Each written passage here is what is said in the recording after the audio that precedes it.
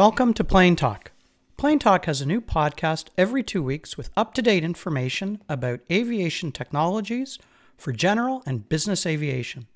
From home to cockpit to boardroom to personal tech, Plane Talk provides informative information for pilots, industry insiders, and aviation enthusiasts alike. My name is Phil Lightstone. I'm a general aviation pilot with over 1,900 hours in my logbook, flying almost every week with over 30 years experience in the technology and aviation industries. Okay, I'd like to welcome Bob Barrett into the Plane Talk cockpit. Bob is not only a licensed pilot, but an aircraft restorer and builder extraordinaire. Welcome, Bob. How are you doing today?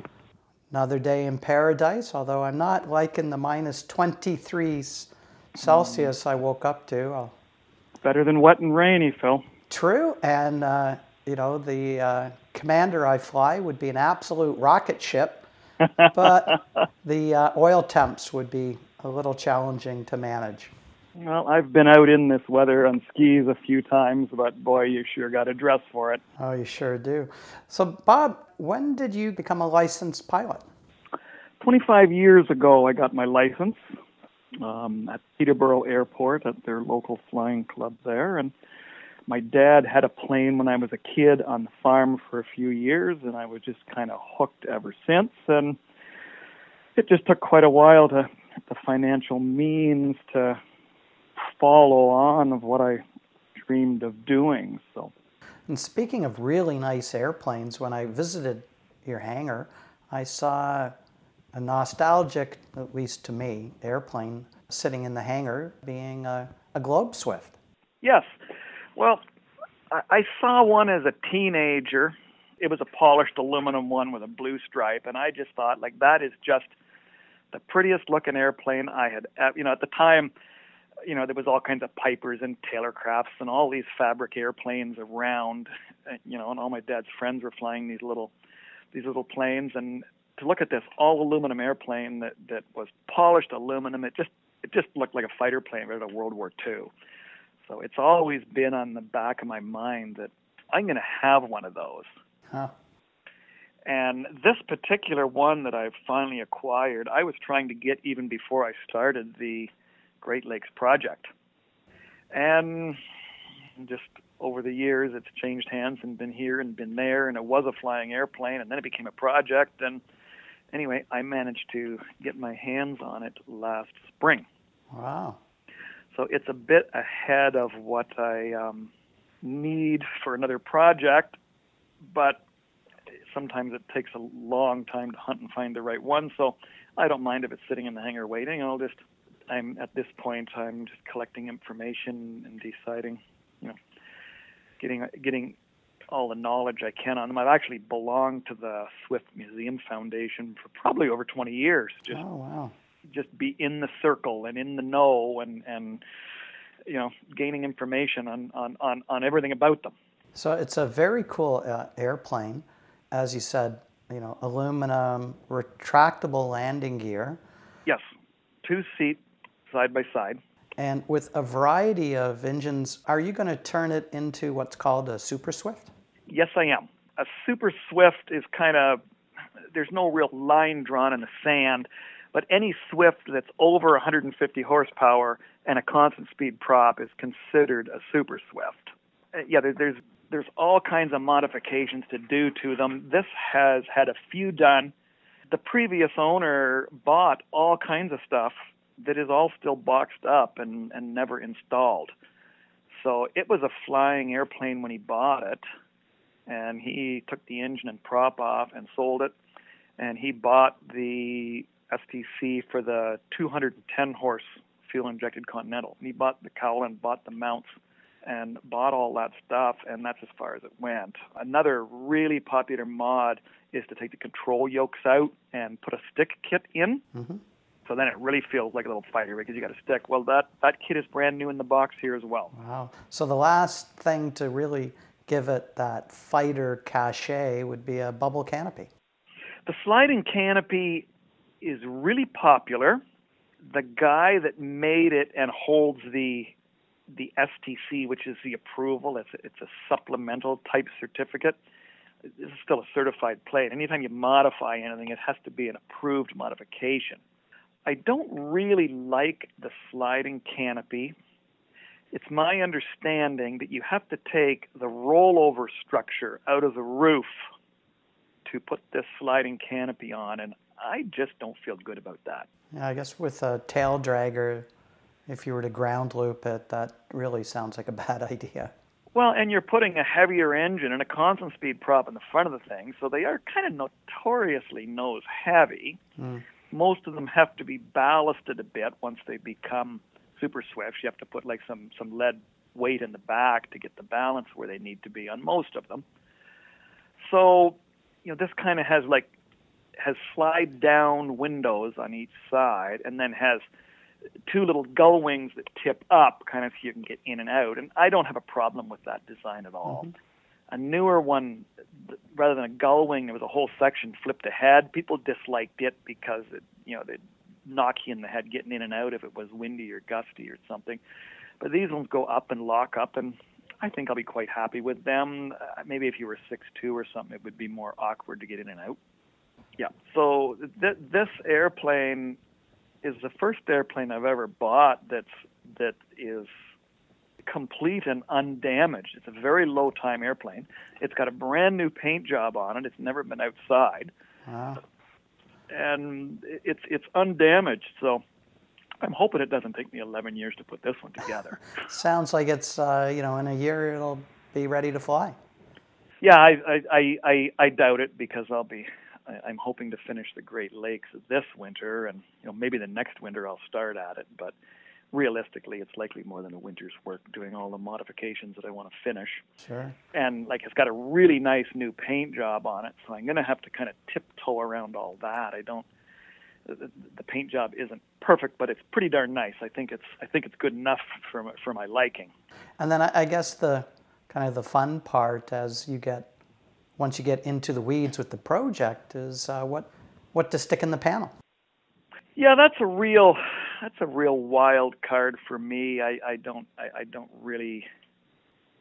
not really drawn to having a whole whiz-bang glass cockpit in the thing. It'll likely have an engine analyzer and then some steam instruments from there. I take it this is going to be a VFR airplane? Yes, I'm just a VFR pilot, and I fly right off my farm strip here. So I've never bothered with an instrument rating and a bunch of stuff, because in reality it would be difficult to be current, because all my flying is basically from here, and I can't come or go at night. So I tell people, I'm past my best before date now. So I'm also a VFR only pilot, and I think that certainly the challenge as we get into the winter time is, unless your aircraft is equipped with FIKI, flight into known ice, probably not going to be flying anyways. Well, I actually fly quite a bit in the winter. Sure. I fly on skis all winter and back and forth to my cottage all the time. And you've really got to pay attention.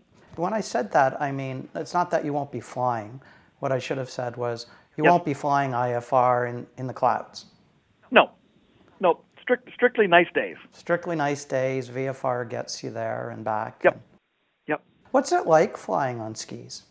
Well, it's different. I did get a little bit of instruction. It takes a lot of getting used to when you have no brakes, and it takes 40 acres to turn the thing around. So it took a little bit of, especially on a farm strip that doesn't have, great big turnaround aprons and things. It took a little bit of research and talking to some friends and trial and error to get comfortable with it. It always seems to me, I guess I should have paid attention to skiing more, like downhill skiing and cross-country skiing. It always seems like the snow is sticky when you're trying to take off, but about the time you abort the takeoff, well, then it seems to go like mad. There's some wisdom in that. So you have to kind of rethink your abort point. Like, I just have a short farm strip, and your summer abort point is much further down the runway when you can use some brakes if it's not going to safely get airborne. In the winter, you have to consciously move that spot back, because once you chicken out, it seems to glide along for a long time. It's kind of a bit of an oxymoron. Yeah, exactly. I learned things right away that, it turns left way better than it turns right, because the propeller rotation and the prop wash against the rudder. To turn right, it's fighting against all of the aircraft's natural left turning tendencies. So, and I've got quite a bit of float time and amphib time, and it's exactly the same with it. Like, yeah, it'll turn to the right, but it's a bigger circle than turning left. So if you plan it, you just make all your turns to the left. As you said, planning's worth an ounce of prevention, pound of cure. Yeah, well, just to have some foresight. Like, I see people, land an airplane and they decide to turn right on the runway to backtrack, and they're jumping on the brakes and giving it a whole bunch of throttle and ramming the thing around. And like on the rollout, if I just kind of let it roll out to the right a little bit, you just step on the rudder and you don't give it any gas at all, and it just turns around and you can taxi back, and you just gotta go like, why didn't that guy do that? And it's not just tail wheel, even a nose wheel plane turns much nicer to the left. For sure. And you end up looking like a star. Well, exactly, and you're not ramming and goosing it, and I'm the guy that's paying for that engine when it's worn out. I try to be just as gentle as I can on it. As opposed to going off the edge, the edge of the runway into the weeds. Yeah, exactly. Like, that's no fun. So, yeah, the first winter on skis was kind of intimidating. The next winter, I put my Cessna 170 on floats, and I flew it quite a bit on floats that summer. I actually found somebody to give me an endorsement in my own plane, which was really nice. And after 50 hours or so flying it on floats, skis didn't seem difficult anymore, because you kind of got it in your mind then that, because the floats, you have no brakes. At least the skis, if it's idling, it'll usually stop. The float plane, it keeps moving until you shut the thing off. Oh, wow. So I always find it interesting when people have trouble docking a boat. I just go, oh my God, like, you should try it with no reverse and no neutral. Any final thoughts for the Plane Talk audience? No, I think we've hit most of the highlights, haven't we, Phil? I think so.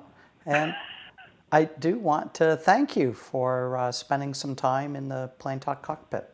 You are very welcome. I'm hoping to run into you somewhere to fly in, or on a summer day or something. Let's hope so. We get past this COVID-19 I hope situation. So. And I think we will. I do that interprovincial air tour every year. It's been canceled 2 years in a row. Thank you so much for being part of Plane Talk.